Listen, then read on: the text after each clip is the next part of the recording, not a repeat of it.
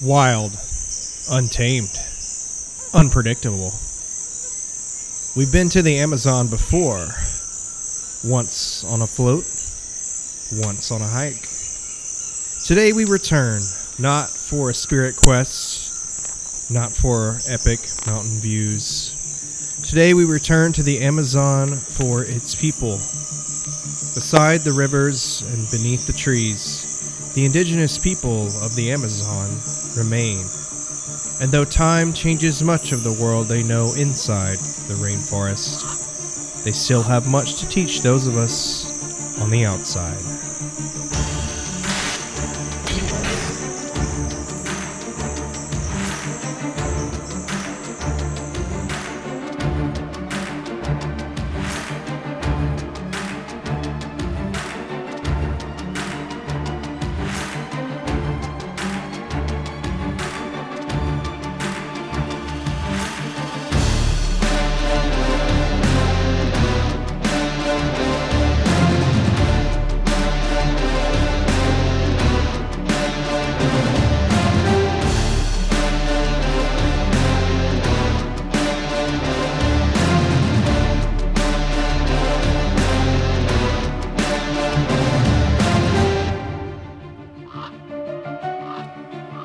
Hey there, Get Lost podcast fans. It's Meredith from the podcast Meredith for Real, The Curious Introvert.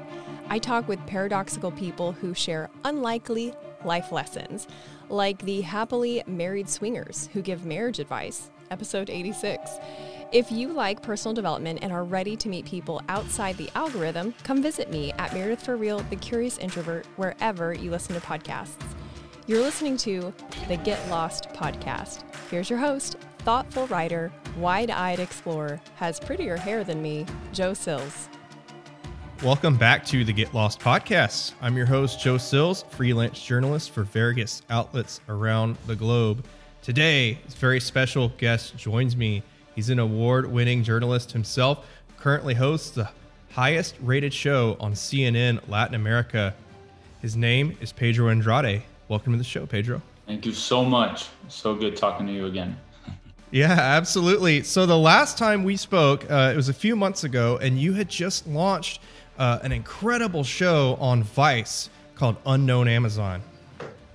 Yes. A lot has changed, I think, since then in my life. I'm working on different projects now. Unknown Amazon has won a few awards.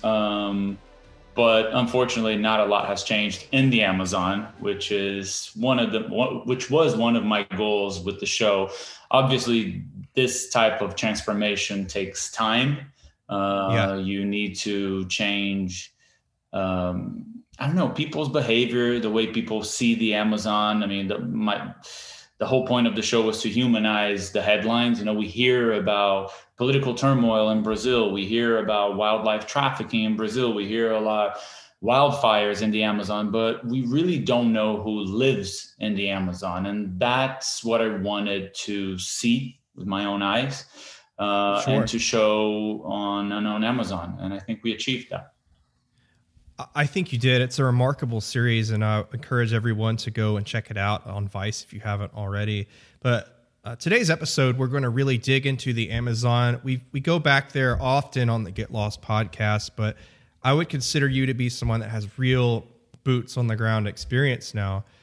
Just a brief background before we get into that, though. You're actually from Brazil, and you live in New York. Yes, I was born and raised in Rio, and a lower middle class family, 2 blocks away from the largest slum in South America. Everything that I've ever done in my life was with the intention of traveling. I've always been obsessed with the idea of exploring new cultures, discover new places, finding this human aspect of different destinations. I never was really into tourism, if you will, but I've always been really, really, really curious. And I vividly remember being super young and telling my dad and my grandmother that asking them if I could drive to the Amazon. You know, when you're a child, you fantasize about these crazy dreams, but in a way, I think I wasn't the only one that wanted to do that. For centuries, you know, missionaries, explorers, scientists have seen the Amazon as this huge, dangerous, impenetrable place. And in a way, it still is. You know, I've been to 65 different countries hosting different shows. And I got to say that my experience in the Amazon was probably the furthest from my reality. I mean, even when I went to Myanmar, or when I went to Iran, or when I went to northern Russia, some things felt familiar. And ironically, the Amazon, at least 65% of the Amazon is in the country I was born in. And it really didn't feel familiar at all. Yeah, that's interesting, because I think people that listen to this show, mostly in North America, some around the globe, they're going to think, well, Rio, that's in Brazil. That's right next to the Amazon. But it's not, though, is it? No, it's not. And nothing is really close to the Amazon. What I'm trying to say is, you know, when you produce a TV show far from home, usually you say, okay, so you're going to take this flight. It's going to be 18 hours. Then you're going to connect. It's going to be 2 hours. Then you're going to drive there. You're going to take a bus. When it comes to producing a show in the Amazon, you have to take 3 flights, then 2 days on a boat. Then you climb up a hill, and then an indigenous person comes in a tiny canoe, and they have to bring 4 other indigenous people because they have to have room for the equipment. Then you go upstream, and the camera falls in the river, and it's just really unlike anything I had ever seen. To me, that was inspiring, and it was refreshing in many ways. But unfortunately, I see that isolated communities, truly isolated communities, are kind of rare these days, more and more hard to find these days. And I think it was such a privilege to see these places and to meet these people before they disappear. I don't mean to be apocalyptic, and I don't think everything's lost. I did find hope in the Amazon as well. But yeah, it's a big challenge to protect them. Was there a sense of going home when you filmed it, or, as you said, it's like very unfamiliar? That's a great question. I actually just did my 23andMe to find my roots, genetic roots. And, you know, Brazil is a melting pot, you know, the largest Lebanese community outside of Lebanon, the largest Japanese community outside of Japan, highly influenced by African nations. We've inherited the nostalgia from the Portuguese and the curves from, I don't know, a Senegalese woman. And what's ironic is to think that I myself feel like a byproduct of this hybrid culture, you know, right. And 20% of my blood is indigenous. I know that my grandmother, her family was from the north of Brazil, not necessarily inside the Amazon, but at urban places around. Did you just discover this? Well, she always told me stories and about her grandparents. She was born in a really poor family up north, but she was without a doubt one of the main influences in my life. You know, she left this little town, was one of the first women to work in the Senate in Brasilia, which is the capital of Brazil. And with the little money she made, she traveled the world, not comfortably at all, but just really ahead of her time. And I remember her cooking Amazonian dishes. I'm very close to this chef who's considered to be one of the best chefs in the world, Alex Atala. I've interviewed him before, and now he's a close friend. And he's been responsible for catapulting the Amazonian flavors. It's sort of like the new frontier when it comes to cuisine. And I remember a lot of the flavors seemed familiar to me, but I was that little kid that when all the other kids came to study in my grandmother's house, they used to drink acai, the real acai. And they were like, ugh, this tastes like dirt. And now it's what is acai for those who don't know? Acai is this berry that comes from the Amazon, and it's packed with probiotics, and it's super, super healthy. And now it's known as a superfood around the globe. Yeah. You can drink it at like Panera Bread and like a fountain. Yes, exactly. And now it's one of those trends. Like every gym and every shake like bar that you can find a protein shake, they always have acai. And truth is, it doesn't really taste like the real acai, but the actual flavor, like you asked me if anything was familiar. So some of the flavors were familiar, mainly in the urban areas of the Amazon.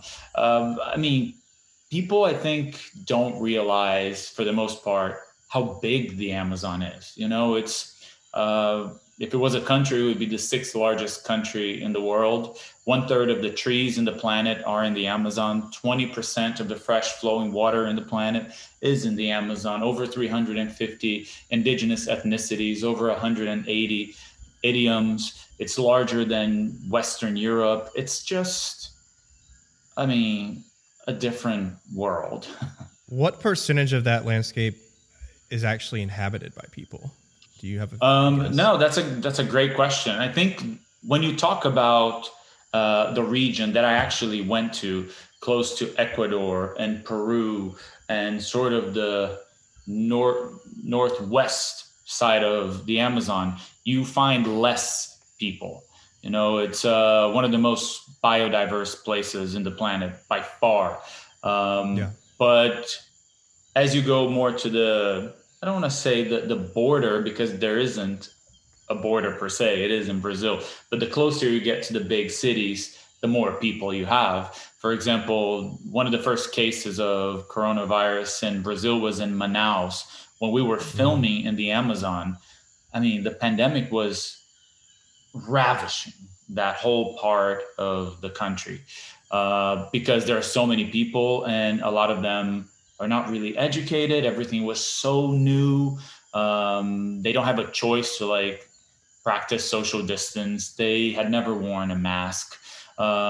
So it's interesting to think about, I don't know, showcasing the human aspect of such a diverse place.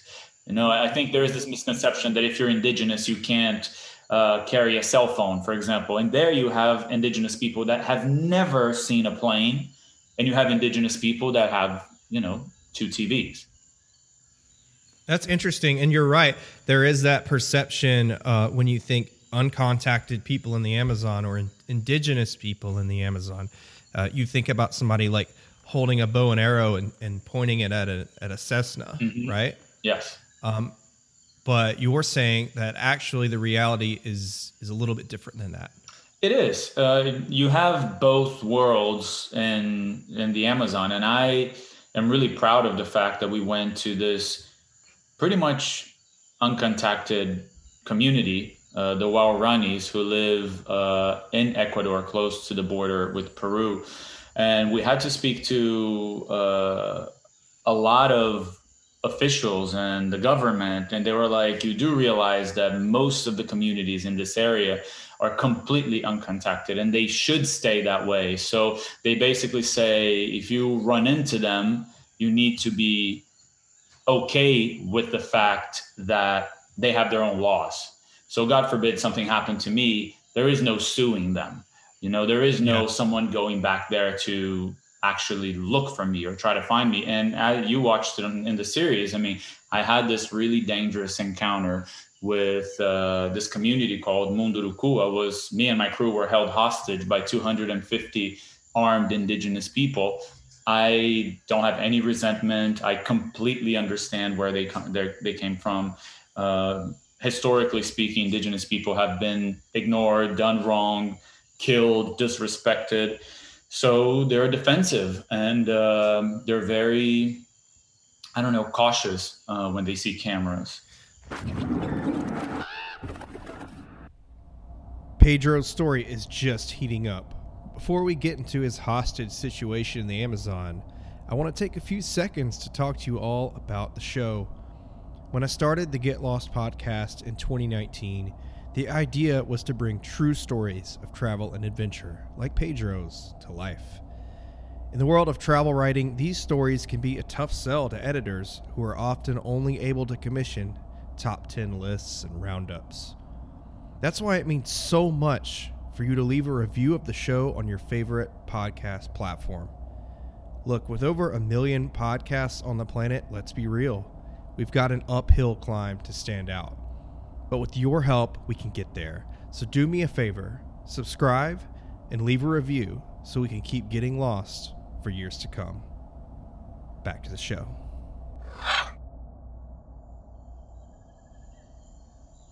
So what I really want you to do in this episode is I'm actually going to pass the reins over to you, and I want you to paint this picture and walk us through the situation where you were held hostage. Oh, man.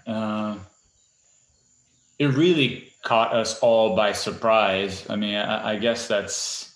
how did you get there? That's what a was given. going on? Yeah. Basically, I interviewed this woman called Alessandra Munduruku. She is a force to be reckoned with, and she belongs to this ethnicity called Munduruku. Munduruku means head choppers. They have a history of being really violent. But I can't say she's not violent because she is aggressive when it comes to politicians. She is the head of protests. She goes to the capital of Brazil to actually speak to lawmakers. She goes on TV and is extremely vocal about how important it is for us to preserve indigenous rights, for example. And she gave me all this time, and I learned so much from her. She brought me into her community. And then a couple of days later, I heard that some folks from that same ethnicity had blocked the road, and one of the busiest roads when it comes to exporting goods to other places in the world. So for 2 days, you had hundreds and hundreds of trucks filled with soy, filled with you name it, that were supposed to be getting to China, getting to America, and they couldn't pass this road because they were protesting. What caught my attention was the fact that they were protesting because they wanted to have the right to explore indigenous land. And I was like, how come I spoke all this time with one of their leaders and she was telling me that they want to be left alone, they don't want anyone to come into their territory, indigenous reserves should be untouched. And then all of a sudden, these 250 people from the same ethnicity are saying that they want to do illegal mining. They want to work with oil companies. So I did what I think any reasonable person or non-mediocre journalist would do. I went there with my crew, and in a matter of, I want to say 15 seconds, we were surrounded by them, most of them with spears and bow and arrow, but some with actual guns. And there's something really, and I don't say this with any disrespect at all, but there's something really pheromonic, really animalistic about an indigenous person pointing a spear to your forehead. The way they view death, the way they view killing, whether it's an animal or a person, is very different from the way we see it. Like they... In what ways? Well, like they grow up talking about it every day. You leave your home ready to die for your community. Every day you leave your home ready to kill an enemy. And the enemy might be a jaguar, or the enemy might be an illegal miner. It's something that's present in their lives. You see a lot of like puppies, a lot of like animals in these communities. And that's because they need to hunt to survive. So there are these laws. Basically, if they kill the mother, they adopt the baby, for lack of a better expression. So this is every day they're killing something, they're killing someone. And so when you're caught, there, like when I was caught there, there was a chance that things could go really, wrong really quickly. We had this one security guard that was armed. I prayed to God that he didn't use that gun, because what the hell is a gun good for when you have 250 armed indigenous people around you? And he didn't.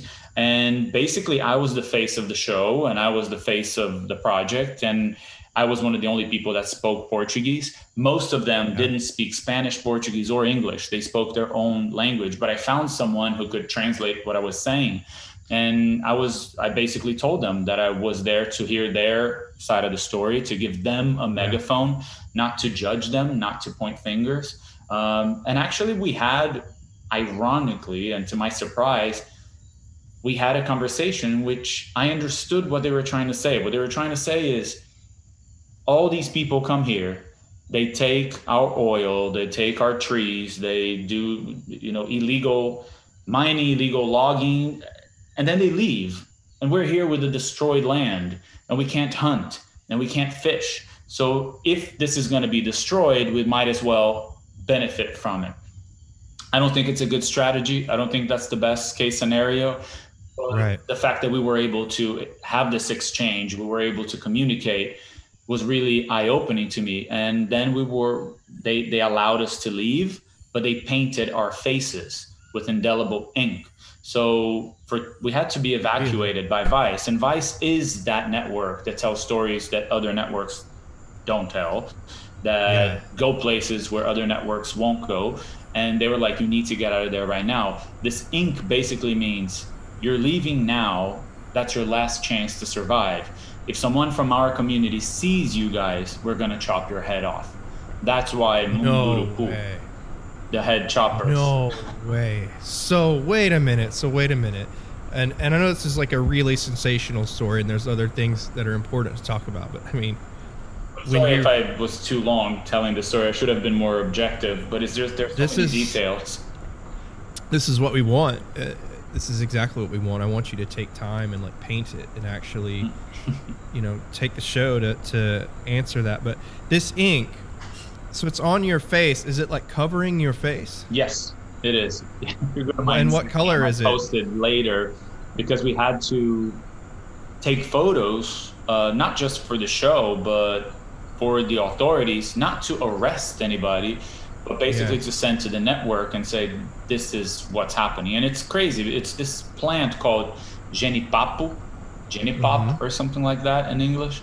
And they use that ink to paint their bodies when they go to war. When you paint, when you put it in your skin, you don't see the paint.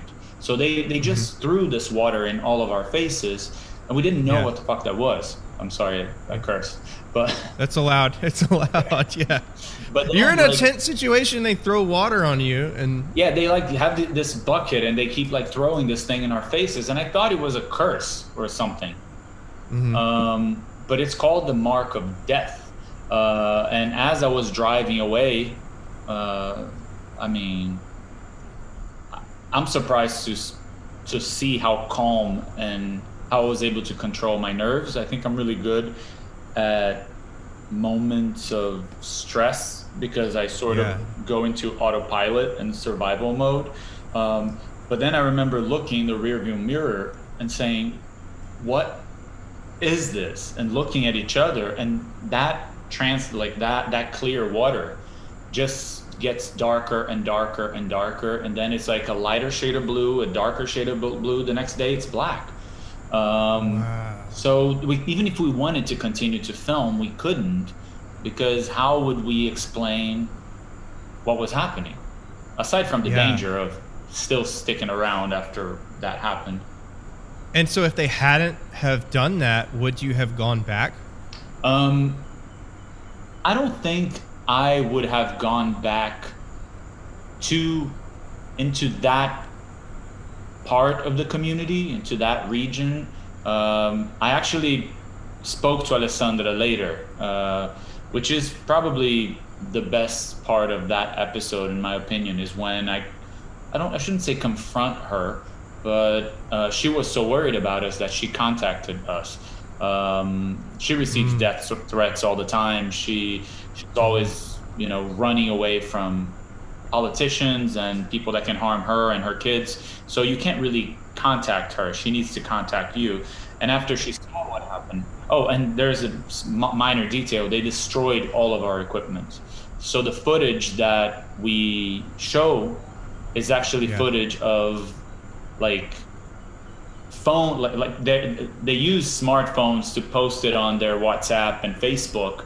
And so Vice was able to get a hold of that, and we used that on the show as well. So that's also interesting, because as these people are pointing spears at you and bows and arrows and some guns, they're also videoing you with the smartphone. Yes, precisely. You see how within 250 indigenous people, you have someone who speaks Portuguese and someone who doesn't speak, someone who uses a cell phone, someone that has never seen a phone. You know? And that might have saved your life, that somebody did. Yeah, Portuguese. Probably. So you roll up. I guess you guys you have trucks and stuff, and you just hop out with your cameras, and then all of a sudden you're besieged. Yes, it happened so fast. It's hard for me to even go there emotionally, because I don't think you're ever ready for a situation like that. I don't think anything prepares you for that. But and you're like a seasoned journalist. You've been to over 60 countries. Oh yeah, You've seen and I've been the world. I've interviewed cartel leaders, and I've interviewed terrorists, and I've been to some pretty complex, dangerous spots. But that was just almost an outer body experience. Like I didn't know if I was gonna get out of that. And lucky enough to be here. And once again, I don't say this with any anger, and it's just the law of the land. And I was there to tell a story, and I think we did a pretty decent job in showcasing what that community is like and what it feels like to be a Munduruku in the Amazon today. Yeah, and again, as you said at the beginning of the show, when you sign up to go there, you're sort of acknowledging that Brazilian law is not their law. Yes, for sure. It's interesting because I'm working on a different show now, and we just did an episode about Native Americans. And it's hard not to draw a parallel and look at Native Americans as what have they done right and what have they done wrong. What can Brazilian indigenous people learn from Native Americans? I know it's a different time, and circumstances are different, but the fight for these people's rights is still very much real in both countries. You know? One of the things I observed over the summer in the Native American communities was, like, periodically I would cross through them on camping trips or whatever, if you could. Mm-hmm. A lot of them were like kind of shut down because of the pandemic, but the ones that weren't, you could enter. I mean, they were leading the charge. They were showing the rest of America how to actually do it right. Mm-hmm. And that's something that I think doesn't get enough coverage and warrants like tremendous respect. Yeah. I went into this community called Lummi. It's a sovereign nation in Washington State, close to the border of Canada. And they actually have been able to become really powerful, and they have a seat at the table, and they have their own rules and their own laws, but they have sort of like direct communication with Washington, D.C. So they realize, though, that a lot has been lost and things that they'll never be able to gain back. And they say, like indigenous Brazil, like when it comes to indigenous people in Brazil, we should be protecting them because they still have a chance to preserve those traditions, to preserve that lifestyle, to still exist. You know, Native Americans, I mean, they have pride, as they should have, and they identify as Native Americans, but their lifestyle is very, very different from their ancestors. You know? So much was stolen, and I have some good friends that live in that part of the country, and one of them is a member of the Quinault people, and we'll get her on the show. Hi, Ashley, because I know she'll listen. But her take is often that, hey, with our culture, it's like a lot of the world wants to put us in a museum, and they want you to walk through the museum and see people with bows and arrows and buckskins and say, like, that's Native Americans. But her point is, we're not in a museum. Our culture didn't stop evolving, even though so much was stolen. Yes. You know, here we are. Here I am. Here we are, like drinking beers in Texas. You know, I didn't go anywhere. Yeah. And so there's that. But I think what's interesting when you're talking about indigenous people in the Amazon is maybe because of the difficulty of the terrain, or just the differences in colonialism in North America and South America. Like you were saying, people like the Mundelaku or the Warani have their ancestral lands and some of their ancestral life still. Yes, I think a lot of them live precisely as their ancestors used to live. But I agree with you and your friend. I feel like someone can be very connected to technology, can drive a car, can watch TV, and still be 100% indigenous. You know, I don't discriminate or think that. It really pisses me off when people are like, oh, so he wants indigenous rights, but he has a computer. They didn't choose. Well, and also we went in there uninvited. That wasn't a choice. You know, it's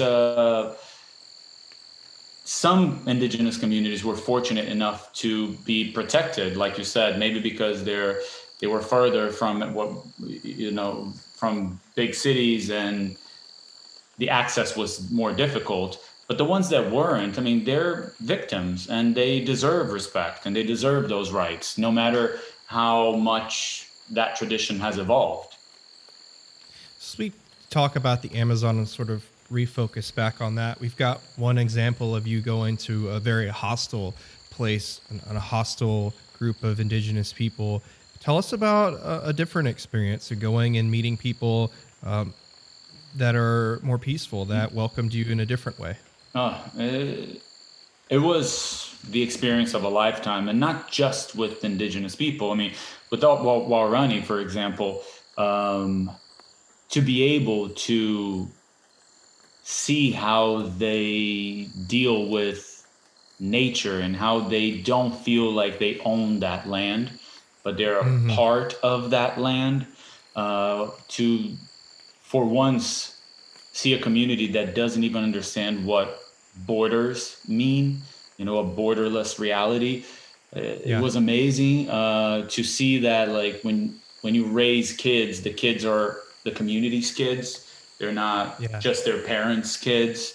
The way they deal with their bodies and I was absolutely mesmerized. But I mean, one of the most interesting communities I've ever visited were the Quilombolas. Quilombolas are slave descendants. During the 18th century, about 400,000 Africans were dragged to the U.S. Almost 6 million were dragged to Brazil.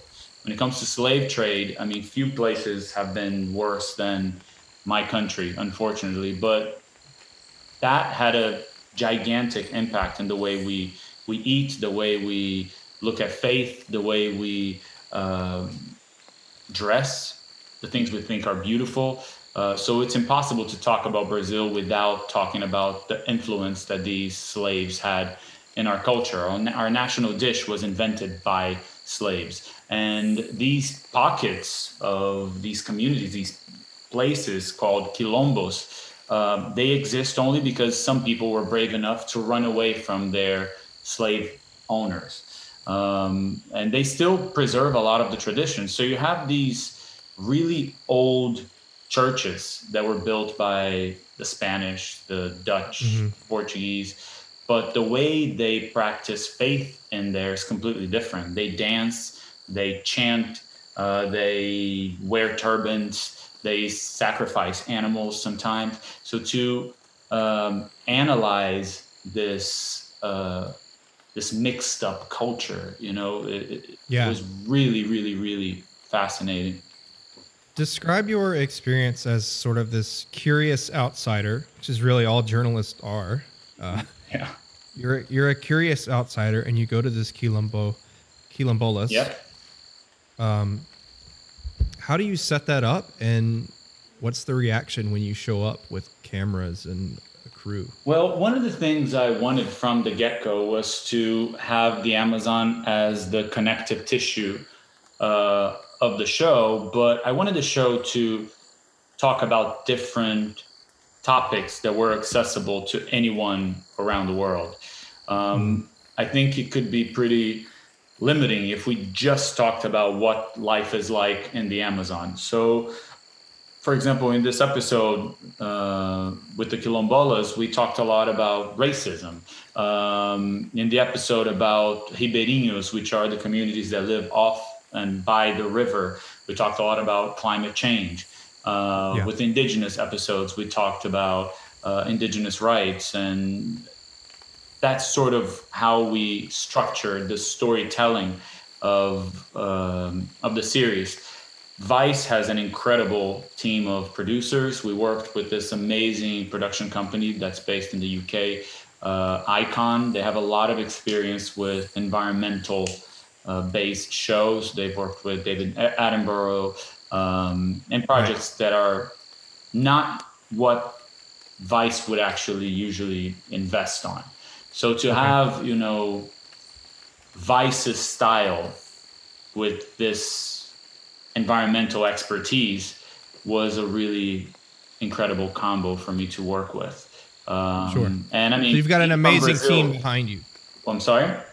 You've got an amazing team behind you as you... Yeah, and being from Brazil and working in Brazilian television for many years, I feel like I had a level of access that a lot of people wouldn't have. I think I was able to make a few phone calls and do a type of research that is hard to do just by Googling a certain name. What do you mean by that? But what is the type of research? Well, like I said, I'm really close to, just because I used him as an example, Alex Atala, who catapulted Amazonian flavors to the world and has brought chefs from around the world into the Amazon. So he had relationships with indigenous communities. He's been there. He knows where they grow this, how they hunt that. He didn't come as a guest, but he was able to connect me with some people that don't have an email, for example. So that's what I mean by the access that we ended up having on the show. I think it's priceless. I don't think it could happen any other way. Yeah, it's like Fred at the market. You got to go find this specific guy in this specific place. Yes. He'll only be there between this time. Yeah.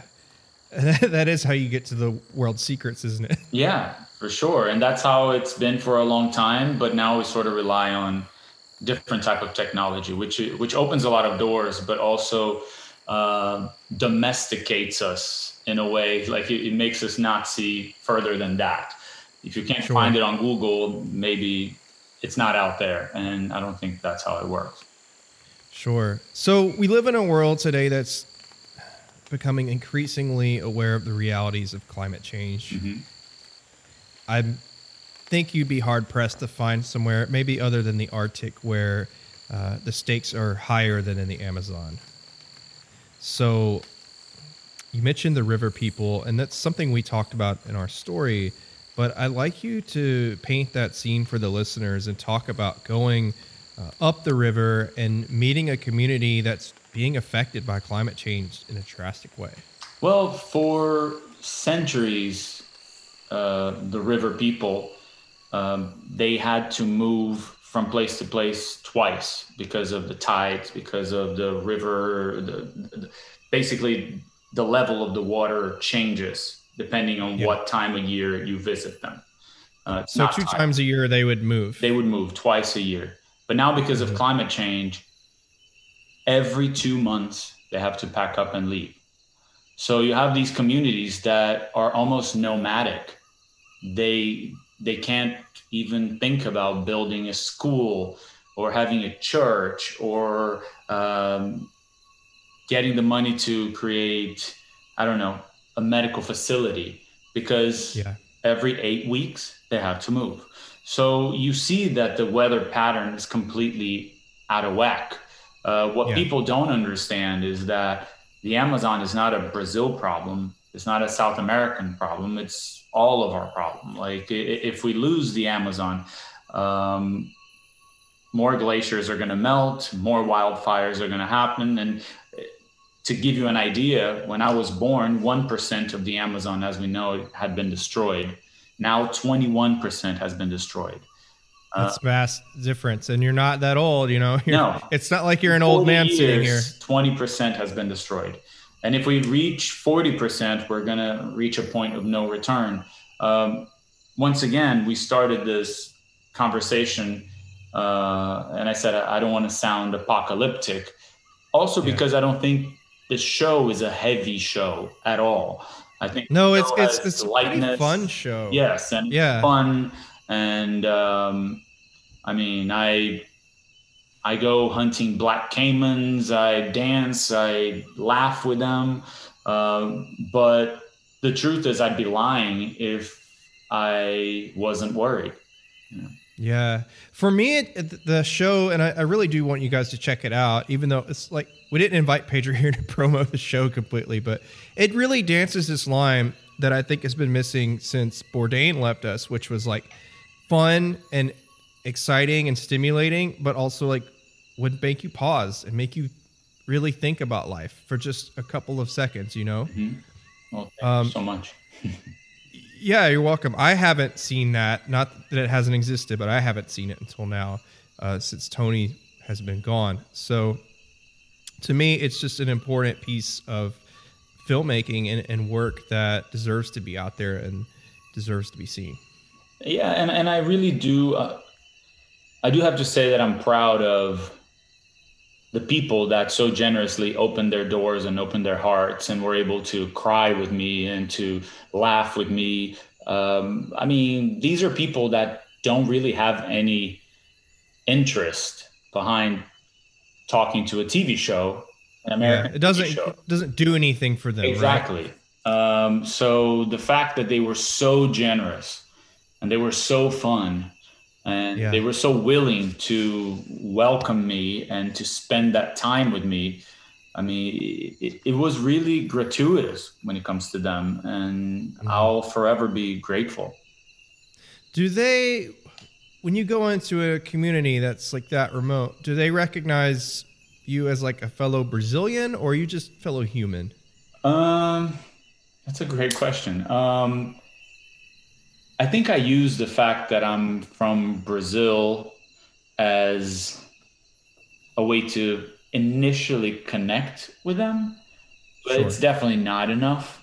I feel like because I mean, for example, some of the Guaranis and some of the Munduruku and some of the indigenous people, they didn't speak my language, so it didn't really matter.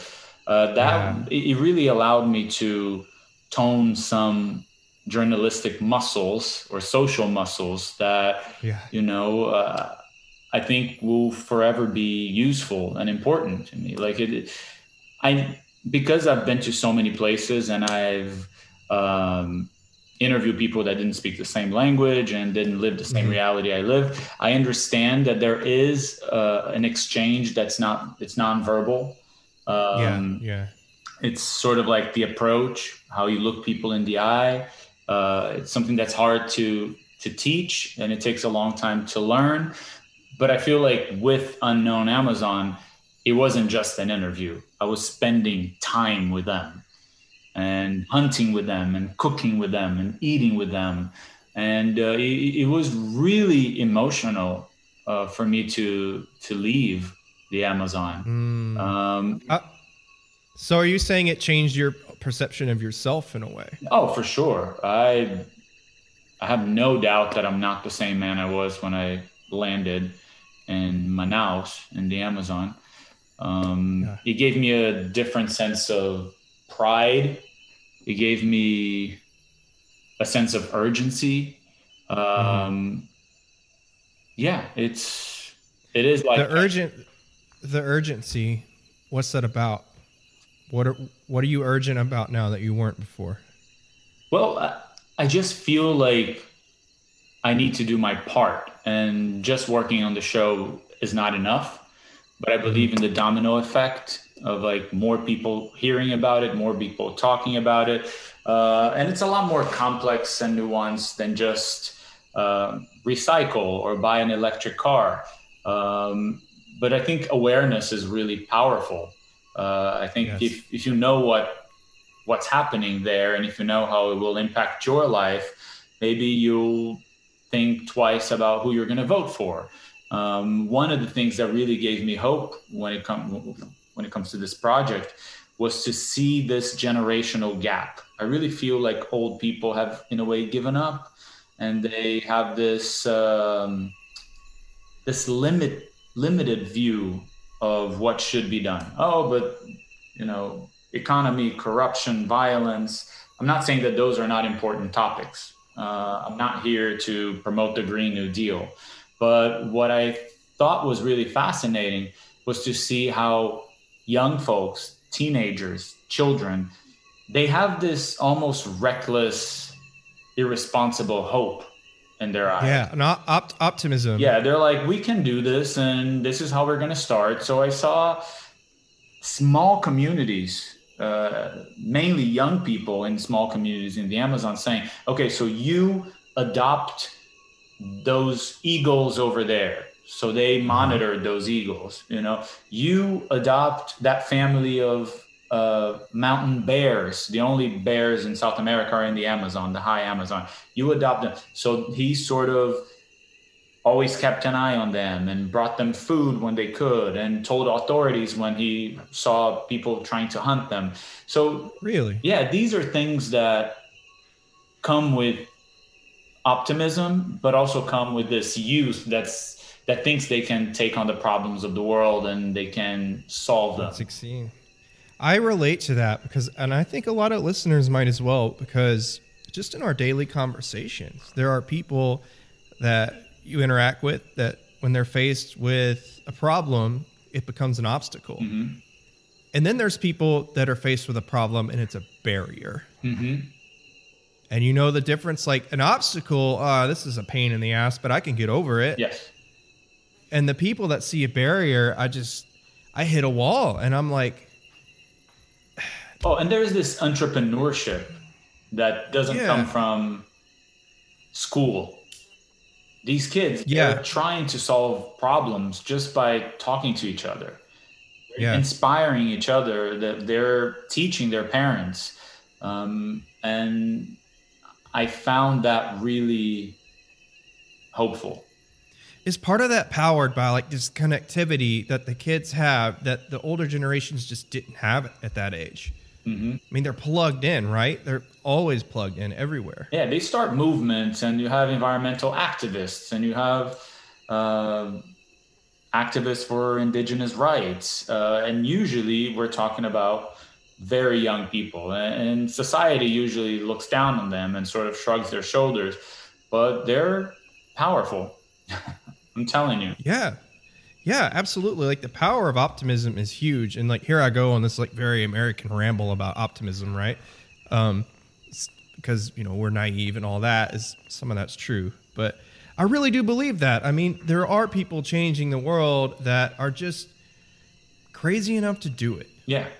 Just go try. I did this. I worked on this episode about activism in Oakland, a place that has a history of racial activism and environmental activism. But I feel like that part of the country revolves around those people that believe they can. And I think we're sort of addicted to believing we can't, and that it's too late, and that we can't, big oil is too big. It's exactly like the man is too big. The man is unconquerable. The corporate structure, the politicians, the this and this and this, and they're all like real concerns. Yeah. Don't get me wrong. And also, I look at it from a privileged position, like as a middle class white guy. Like, how easy is it for me? Yes, I can say the same. Right. Like so easy for us, you in New York and me in Memphis, and we sit in our like cool looking lofts and whatever and just pontificate on the world. But I think the difference is that, to toot our own horns, like we do get out in the real world and get muddy, right? Yes. And respect people that don't look like us and people that don't act like us, and treat them with dignity. And I think it's and shine a spotlight on those people when they want one, when they need one. Like that's the mission, right? It's one of the privileges of what we do, is to give a megaphone to people that need it. Absolutely. So, Pedro, as we kind of wind down here, I don't often get to talk to guests with as much like experience as you in the journalism field, right? Mm-hmm. And I want to talk to you about what's it like to be face to face with the leader of a cartel or a terrorist or something. How do you handle that in the moment? I find the humanity that connects us. I go in without my preconceived judgments. In the end of the day, whether you are the president of the United States or you're someone picking blueberries in a field in Tijuana, what took you there, what got you there, were the choices you made based on the circumstances around you. And some people are more privileged, some people had more resources, some people had it easier, some people had it harder. But I think we're just too used to judging people and thinking we can do better. I also recently worked on this documentary about sex workers. I also worked on this piece about the trans community. And I know that you asked about cartel and terrorism, but my approach is always the same. It's like, why are you here? What brought you here? Quite often people made those choices because they didn't have a choice, or because of survival, or because the environment they were born in didn't give them a lot of opportunities. So I try to talk to them, giving them a chance to have a seat at the table, giving them a chance to explain themselves, giving them a chance to showcase their side of the story, instead of just confronting them, instead of just pointing my finger and saying, you shouldn't do this. What you do is responsible for the deaths of so many people. I can ask those questions. I'll get to those questions. But I think the best way to do it for me is to sort of gain their trust in the beginning of the conversation. And it doesn't matter what they do, where they live, how they feel. If I completely disagree with them, I don't have to kiss their ass. I just want to hear them. I think it's more important to listen than to talk, to learn than to teach. It's kind of a cliche, but I believe that. Yeah, it is. But I think it's also like literally our jobs, right? Yeah, exactly. It's to go somewhere and say, what's going on here? But the method of how you do that, I think it separates the great journalists from the good journalists, from the mediocre ones, right? Well, thank you so much. And honestly, it's really not about me ever. Mm-hmm. I want that to be really clear.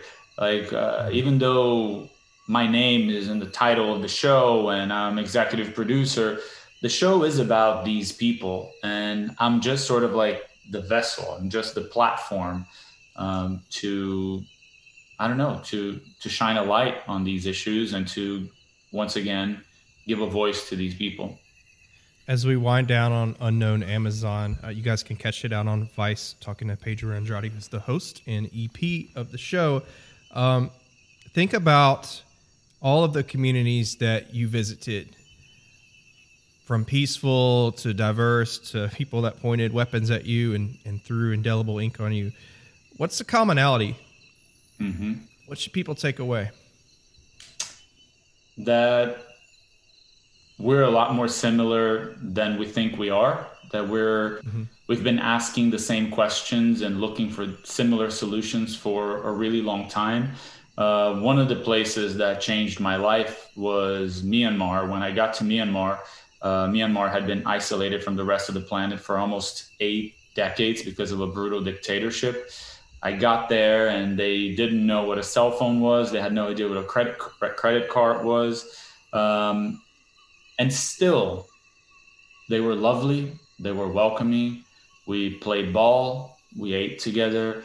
So I could say the same about when I went to Botswana. I can say the same about when I interviewed a North Korean refugee in Seoul who was gay.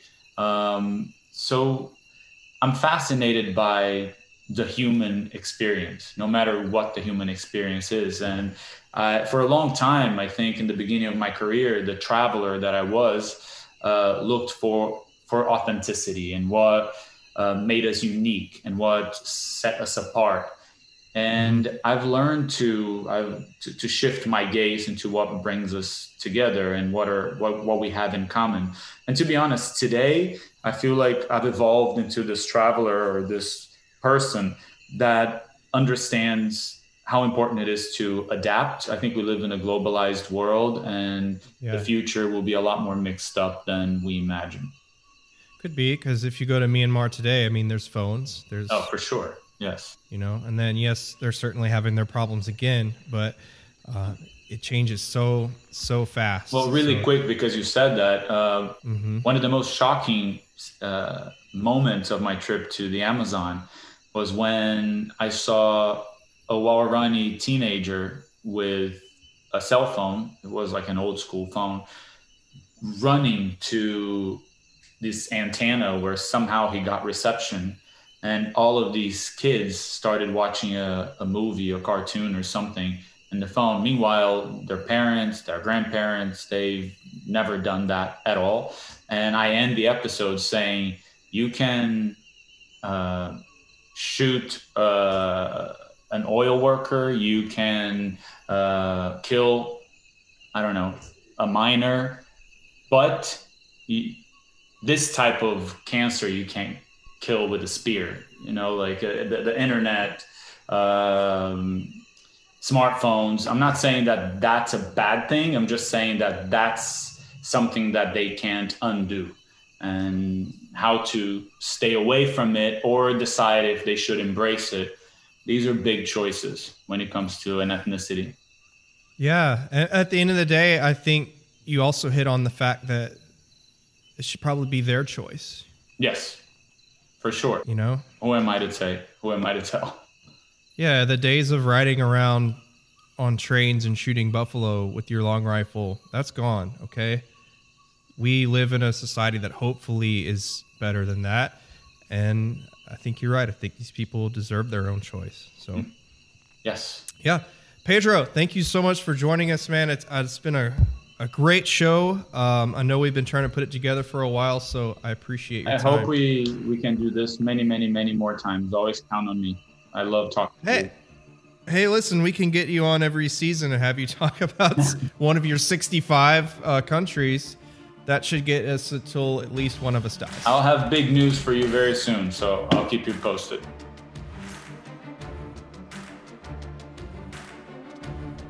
The Get Lost Podcast is a production of Sold Outside Exploration Company. Follow us on Instagram at Get Lost Podcast for cool prizes and contests, as well as updates from the show.